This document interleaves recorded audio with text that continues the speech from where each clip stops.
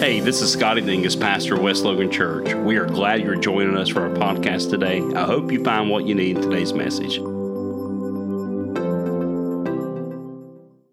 part 2 of this series about becoming culture. And a lot of you coaches, you're big on culture, and you're athletes or that. And it's a lot of fun to talk about. But, it's one thing to talk culture, but another thing to be culture. I think a lot of times that we can talk it, but you have to decide this is who we are. And once you sell that and you cast that vision, do you be everything you have said? And so we're going to live this. And that's how you build culture. Everybody buys in, makes a decision, this is what we are going to be. And whether we see this or not in Scripture, Jesus walked around with a culture. And he came from heaven to earth, and everywhere he went, he brought heaven on earth. And we even see a passage of Scripture where Jesus tells us, when the disciples said, how do we pray, Jesus? How do we pray? And Jesus said, hey, you pray like this. And I'm not going to say the entire prayer, but he said, your kingdom come. In the beginning of it, he said, your kingdom come, your will be done on the earth as it is in heaven. In other words, God tells us to pray like this, that we should bring heaven to the earth. And so I asked the question, to bring the reality of the Scripture to you, I start asking these questions. If God's telling us to pray heaven on the earth, let me ask you this. Is there any lost people in heaven? No. Is there any sick people in heaven? No. Heaven's got an incredible culture, right? Because it's his presence, right? So his culture comes with heaven.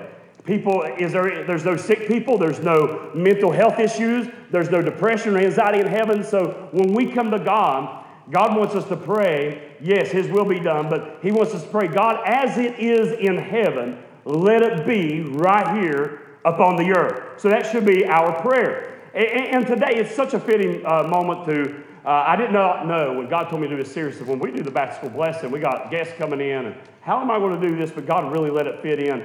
But people ask in these uncertain times, and we would all agree we're living in probably some of the most uncertain times, at least for the last decade, but the last 2-3 years have been something else. But people ask, why are all these issues happening in our world? And the enemy knows exactly what he's doing to keep us all in such division. Think about this. He's went from political unrest, he's went to racial unrest, and now you have this whole division over COVID and so many things, and people just attacking one, so much venom. So even the church world has bought into these things, and so many bad things being said. But the enemy is so incredibly smart, and the way he works things is to get us so divided that we just focus upon the culture of the world and not the culture of heaven. So today I want to really challenge you to know that heaven has a culture for you. And that you're to bring heaven to earth, whether it's a locker room, a classroom, whether it's the medical field, wherever you're at, your business, whoever you're employed with, that you can bring heaven everywhere you go. Well, how do you say it? Well, if the presence of God lives in you, and the Bible lets us know that we are citizens of heaven. I showed them last week in the beginning of the series that we don't carry a dual citizenship. In fact, we're just pilgrims or just journeying through this land according to Scripture. That it's not our home. That as much as we can be satisfied with God, and God does all these incredible things in our life, there's always this sense of unsettling within the body of Christ because we're created for heaven and we're created to be in a relationship with God. And when we're not in that mode of thinking or even spiritually living, and then we have a really deep unsettling because our home and total satisfaction only comes in the presence of God, only comes in discovering what our purpose is and what the kingdom of God has called us to be. So we have so many people today left in ruin and people buying into the culture of the world, and we hear so much, and people's like, well, is the church irrelevant? I believe that the enemy would have us to think that the church is irrelevant. And the enemy of our soul would have nothing more than exhaust the saints. And not only exhaust the saints, but to continue to keep the lost blind to seeing what the truth is and how we are supposed to live our life.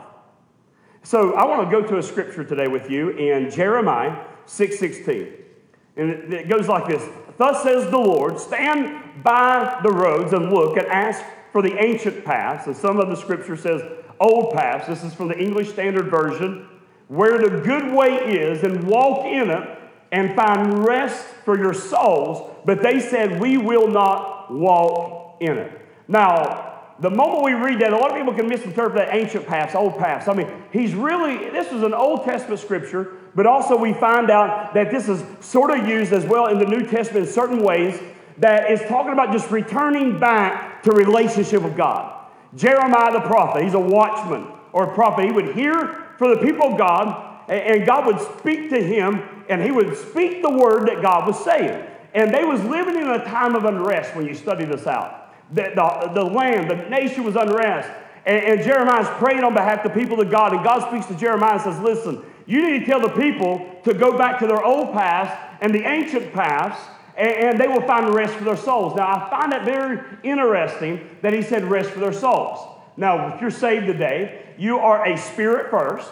That's how the Spirit of God speaks to you. You're a spirit first. You're made three parts. And you have a soul, which is your mind, will, and emotions, and you live in a body. So when you're saved, you're not a soul first. You're not a body first. You're a spirit first because that's what God speaks to. And your spirit is to lead your life. That's the reason why we have a spirit-led life. Your spirit joining with the Holy Spirit. But your soul, your mind, will, and emotions needs rest many times.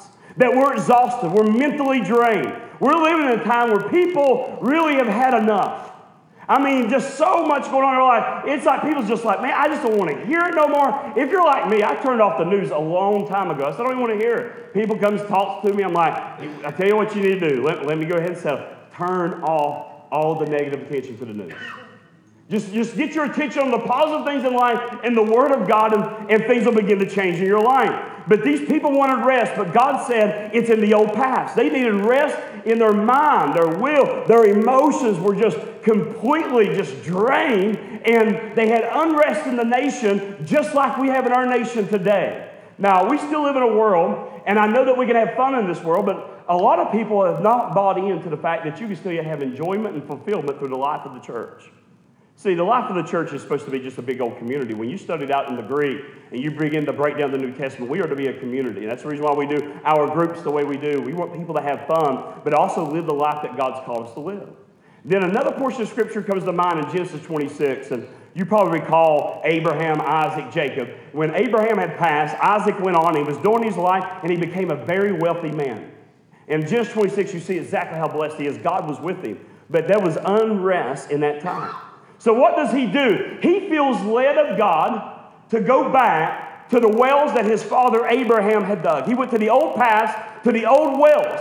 He went there and he discovered these wells are now filled up. The Philistines, who represents the devil, and the enemy of our soul, filled up these wells with all kinds of things. And they had filled it up. So Isaac goes and he tries to redig the well. And as he does, the Philistines come and begins to give him some resistance. You better believe your life is like a well, your spirit. And everything you let in your spirit that's not of God will begin to block the flow of the Holy Spirit of your life and fulfillment in relationship with God.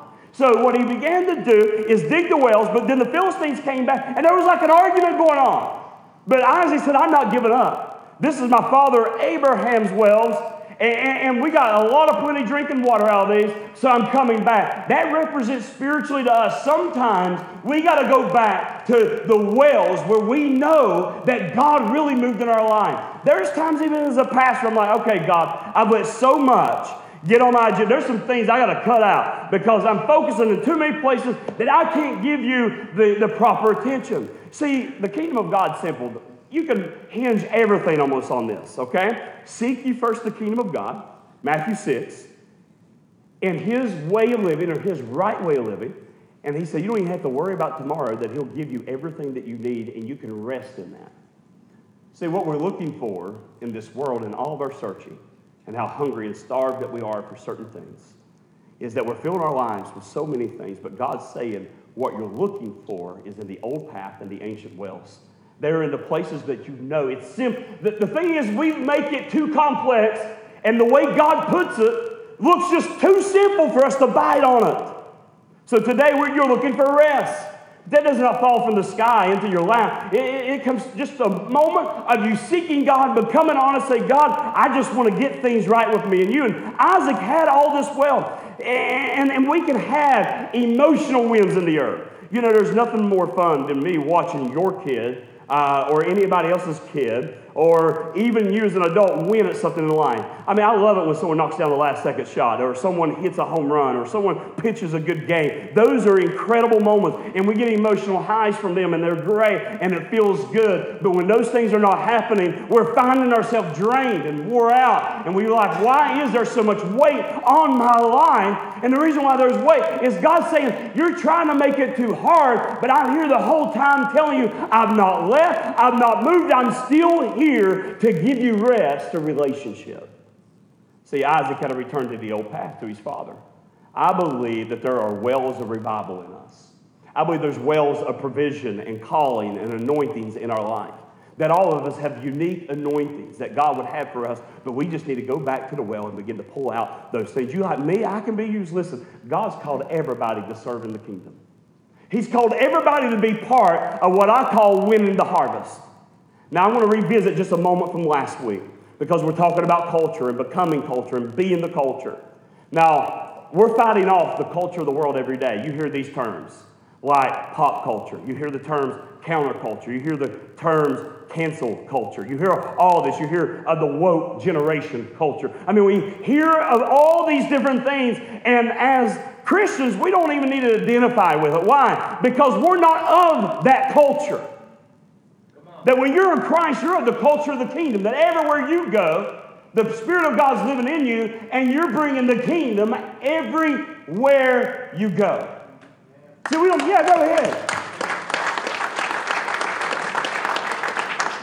But so much emphasis is placed on these terms, and, well, I'm not part of that, I'm part of this. But at the end of the day, we're not cancel culture. We're not generation woke. We're not all these different types of countercultures and pop culture and all these cool-looking things, because every one of it leaves us wanting, still starving, still drained emotionally. And God's saying, listen, I know all that looks enticing. And I know this looks very, very simple and easy. If you'll just go to the simplicity of the gospel, that I'm not mad at you. God's saying today, I'm not mad at you. He said, I poured all my wrath upon the cross of Christ. I'm not angry at you. I'm not disappointed at you. You've not let me down. A few weeks ago, a person said, I feel like I let God down. I'm like, listen, you're not big enough to let God down. I mean, that rubs some people the wrong way. You don't understand. They're really disappointing God over there. And people literally preach that junk. No, God poured out His wrath, His disappointment, all that upon Jesus on the cross. All the sin. God's not surprised that sinners sin. He don't go up and say, man, that's a head scratcher. Can't believe they did that. No, why do you think He sent Jesus? He's not surprised that there's a sin issue in the world. That there's so many different cultures that's countering against the kingdom. But we got to turn that around and get a mindset of the kingdom and allow the kingdom of God's culture through us begin to cancel and counter the other cultures of this world. Listen, the Bible says one could put 1,000 to flight, 2, 10,000. I like to continue to do the math, 300,000. You keep going, 4 million. I mean, it doesn't take much to change a culture. Especially when God's living on the inside of you. There's something about it that shifts everything in the room. But how about this kingdom culture and being the culture? I told, this is just a personal story. Me and Kristen, when we came here, we knew we just come to an awesome church, incredible church. And we was like, man, this place is like an ancient well, old wells. And I said, you know, it's not that you got to do something new, because there's methods may change, the message doesn't, but there's some places that God just puts wells. And that may be at your church too. I'm not saying we're the only church with an ancient old well. But it's pretty funny. But 2 young men that has held revivals around the area before, one of them walked in, has never preached here. He walked in, he said, Pastor, this guy's really spiritual, all right? And he walks in, he's like 20-some years old, and he says, this is like an old well. And he's over in the gym. I went, well, this is the new part. I can take you over to the old part. And he went, no, I'm talking about over this house, the anointing. I said, it is. It's an old well. I agree. I said, the Lord spoke that to me. I said, but about 4 years ago, another young man, a few years older than you, spoke the same thing. But you know, your family has wells. You have a heritage. Maybe you're the first person to ever serve God in your family. Maybe you started a well. But you pass that heritage down to your kids of the well. See, when you have kingdom culture in your home, your kids grow up knowing the culture of the kingdom. There's no more important culture to show your kids. And don't get me wrong, sports shows us all the right things. I'm an advocate of sports and travel sports. I love it because these kids are learning to push and grind through life with so many things.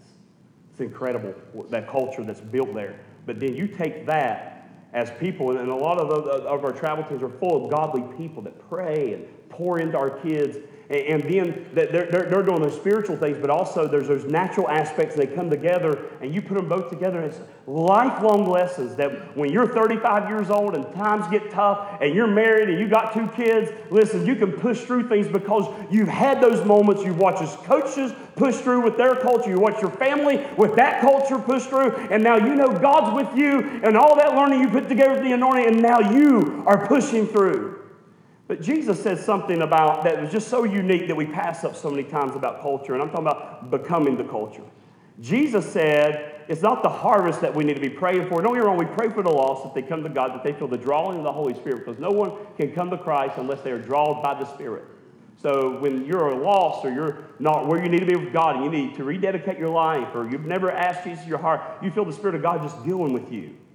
And He's drawing you to come to know Him in relationship because He loves you. He sent His Son to die for you. It's not because He's mad at you. He's not drawing you to Him because He's ticked. He's drawing you to Him because He loves you that much. Amen. An everlasting love. But here's Jesus praying one day. He's saying, hey guys, when y'all pray, y'all don't need to be just praying for the harvest. You need to be praying for the laborers. He said the harvest is ready. The problem is we don't have laborers. Everybody is called to serve in the kingdom of God. God's not just called you to be the harvest, but God's called you to be a laborer. Everybody can use what they have, whether it's a ball field, whether it's in the church. Everybody can use their gifts and talents for the kingdom of God. It can be your business, but to be concerned for the lost according to Jesus is to be a laborer for the kingdom as well.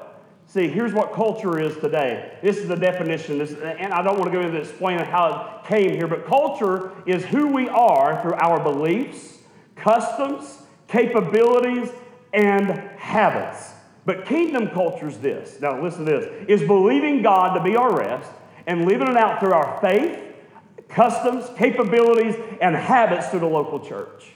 That's what God has called us to do. See, Jesus taught His disciples, He said, listen, you guys are to pray, my kingdom come upon the earth everywhere that you go. I read about all the old ministers and like the D.L. Moody's, and D.L. Moody's is one of my favorite ones. But when he'd walk into a barbershop one day, everybody in there began to weep. Like, why are we crying? D.L. Moody stood up and says, because every one of y'all are lost, and God's presence is in here right now. He walked in with the kingdom, didn't say a word, and people wanted to repent and give their life to God and did not know, not even a message been preached. You can carry such a presence in God where you go. People say, I want that. Amen. So you don't see people, people's trying all the different things that the culture offers and finding that none of it's really life-changing. But when you walk in with the kingdom, people go, there's something about that I need. There's joy there that I need. There's grace there I need. There's love there that I need. There's encouragement there that I need. I believe that God has called us to be that type of culture. And I believe we become the people that God's called us to by just working out the Great Commission. I believe that God's called every church. It's not this church, but He's called every church and every individual to be part of the Great Commission, which is the greatest commission in Mark 16 that Jesus gave unto the disciples, and it's also for the church. And it sums up in these next few things I'm going to give you. But I believe this is what God's called me to. And here it goes. God's called us to have lost people saved, saved people pastored, pastor people trained, and trained people mobilized. How do we do that? We do it through the Great Commission. Well, first of all, you're here today. I believe that most people come to know God, whether there's someone that's influenced them in our life or they attend a church somewhere on a Sunday morning. So we come to a place, how do we make the Great Commission? I believe we need to know God, every one of us. But not only that, but we need to find freedom. How do we find freedom? You find freedom. The old church would use language like this, and I still use it, that we should be sanctified. That after we get saved, do you realize when you get saved, God doesn't expect you to be perfect the day you get saved? I was talking to a young man this morning after the 9 o'clock service, and I was wanting to just speak to him. I said, listen, man, I know you're just now starting out. I know that there's some concerning things in your life. I said, God knows there's going to be failure. God knows that everything's not going to be perfect in your life, but this is the thing. You give God your very best. If you'll give it, you'll continue to get better at this thing. And that's how we grow in God. And sanctification is just not an instant work the day you get saved. I wish the day I got saved, someone told me I wasn't going to be completely sanctified. Because I'll go and tell you, after I got saved a couple months later, I was excited. A wrong word came out of my mouth. I'm not happy about it. I said it in front of all the right people, whatever. And I had to say, forgive me for what I just said. I prayed in front of them, done all that. I felt so bad. But God was not surprised by it. But the thing is, God knows that I owned it. I went on, and thank God that I had changed over time through the work of the Spirit. So we think the moment we get saved, I've got to be perfect. No, God knows that we're not perfect. Knows that we're going to have off days. But God wants us to continue. It's just the same thing working with team. Are you going to get a home run every time you get up? Are you going to hit every tackle that gets in front of you? You're going to make every block? I mean, we can compare that. There's things missed. Coach says it's okay because most of the time he knows you're trying. He knows you're working hard. And every now and then those things just happen even to the best athletes. And God sees the same thing. He's like, listen, I'm not surprised that's happened. It's okay. Pick it up, keep going. But sanctification, we find that freedom when we just get around the people of God and it becomes a culture in our life to live out the life God's called us to. But God wants you to discover your purpose. In other words, there is gifts, there's talents in you. Even at our church here, we have kids that's 11, 12, 13 years old serving in our media team. We got them going on up into high school, middle school kids just serving. Why? Because they got gifts and talents that can be used. Everybody needs a purpose in the kingdom. And then lastly is the mobilize. That's actually making the difference and being the kingdom everywhere you go. Making a difference is simply be the culture of the kingdom.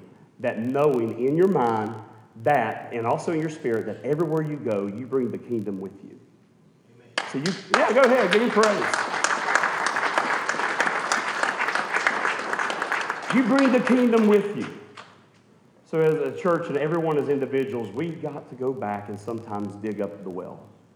Get the things out that needs to be out. What is it that's keeping the Spirit of God flowing through your life? What is it that just needs to be moved? And a lot of times we make it more complex than what it really is. It's a very simple thing. God's not surprised at where you're at in life.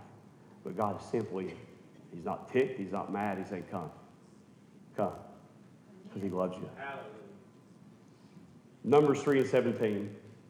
And this is where we begin to evaluate our life. I want to use this scripture because even in the Old Testament, we can look at how we should be as Christians. It's just a short scripture. But in the Old Testament, you had what you call the tabernacle. And the tabernacle, they would move it from place to place, wherever God led them. So it was like a movable tent. They had like church on the move, church on the go, everywhere they went. And when God said, listen, we're going this way, they had to pack up the tent. It was a lot of work. There's a lot to this. And the stuff was heavy, and they made it out of like the heaviest material and the most wealthiest material. I mean, it was priceless, the stuff they had in the tabernacle. They would move that. But you had the sons of Levi who would do that, who was Gershon, Kohath, and Merari. Okay, you had the Merarites who worked under Merari, were appointed to take care of the framework of the tabernacle, which was the foundation. We all need a good foundation, every one of us. And the next was the Gershonites. They took the structure, what everyone sees. This is being the culture. People see the culture. They see the culture of a team. They see the culture of a family. They see the culture that an individual walks in, and the kingdom can be seen. When someone walks in, you're like, that's a good woman. That's a good man. That's a good young man, a good young lady. Because they are the culture of the kingdom. And then the Kohites took the ark, which was the Spirit of God. So they had a foundation. They had the structure of what everybody sees, and then they had the influence with the ark of God, which was the Spirit of God working. So we got to ask ourselves as churches, as businessmen, and professionals in our job, what do people see when they see me? I pray they see the culture of the kingdom. I pray I have the good foundation. And I pray that the Spirit of God continues to work through me. So how do we do this? I'll give you these 4 things really short. I told you I wouldn't preach long. What we need as a church to be kingdom culture is to focus more on worship. We need renewed focus on worship. Worship is not just come to church on Sunday. It's where we miss it. Worship is what you do during the week. It's truth. It's how you live your life. It's hard to get in spirit if the truth in you is not right. What I mean, you got to get out the impurities. You got to say, well, if you do mess up, say, God, forgive me, go on, move past it. But also, it's hard to worship and get in spirit if there's things not right in you. So when you do come to God, it's so easy to connect in spirit that when they're through us, I refer to, we had the words up, and we can sing those words, not just look at them, but sing them from our heart. And next thing you know, God begins to show up in the room. To be culture, we've got to ask, is Jesus lifted up in my life? That's worship. Everywhere I go, is Jesus being lifted? The next one is this, is renewed focus on the Word of God.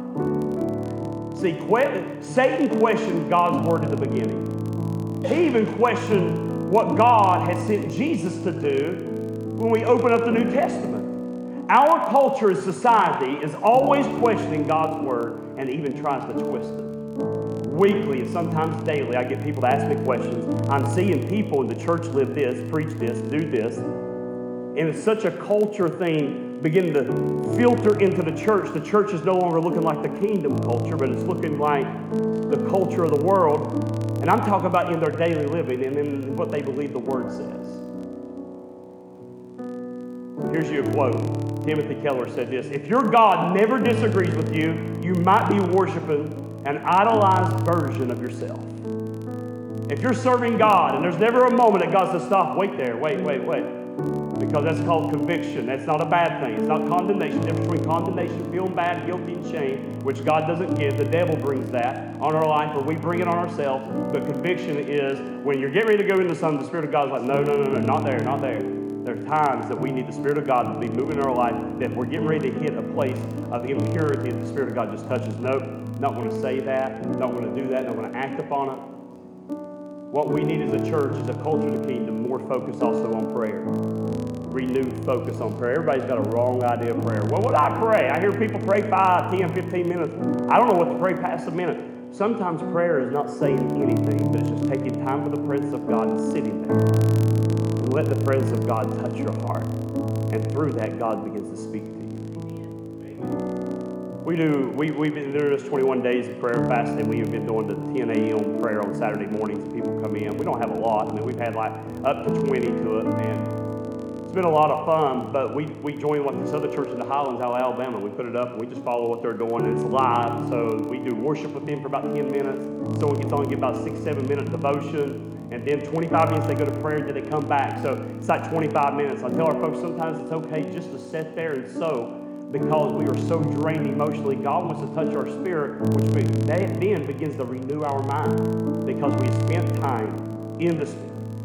And then the last one is this, is a renewed focus on the Holy Spirit. What do you mean? I believe we need Spirit-led lives. This was such an important thing for Jesus. After he trained the disciples through a life group, a small group, for 3.5 years, traveling around with them, a Sunday school class, he's just pouring into them. And after 3.5 years, Jesus said, listen, I've got to go away. It's better that I go away, because if I go away, you're going to do greater works. But he said, listen, I'm leaving you right now. And he said, but I want you to go to Jerusalem. You're not going to be able to do this thing to the church. You're not going to be able to be empowered and know until you wait on the Spirit of God. The church and people as individuals, we need the evidence of the Spirit of God working through our lives. We need it. We need Him. He changes everything. We need Him. He needs to lead our life. He needs to guide our life. He needs to be in every place that we go. And if you're not supposed to be there, you'll feel the conviction, say, don't go. But we need signs and wonders and the power of God in our life. Matthew 9:35. I'll finish with this scripture. And Jesus went throughout all the cities and villages, teaching in their synagogues and proclaiming the gospel of the kingdom and healing every disease and every affliction. Jesus brought the culture of the kingdom with him. And everywhere he went, diseases were healed, afflictions were completely taken care of. The kingdom brings rest to the soul. The kingdom brings physical healing. But the kingdom also, when you be the culture of the kingdom, it begins to touch everybody else's life. Thanks for listening today. If you'd like to reach out to us, please contact us through social media or at westloganchurch.com.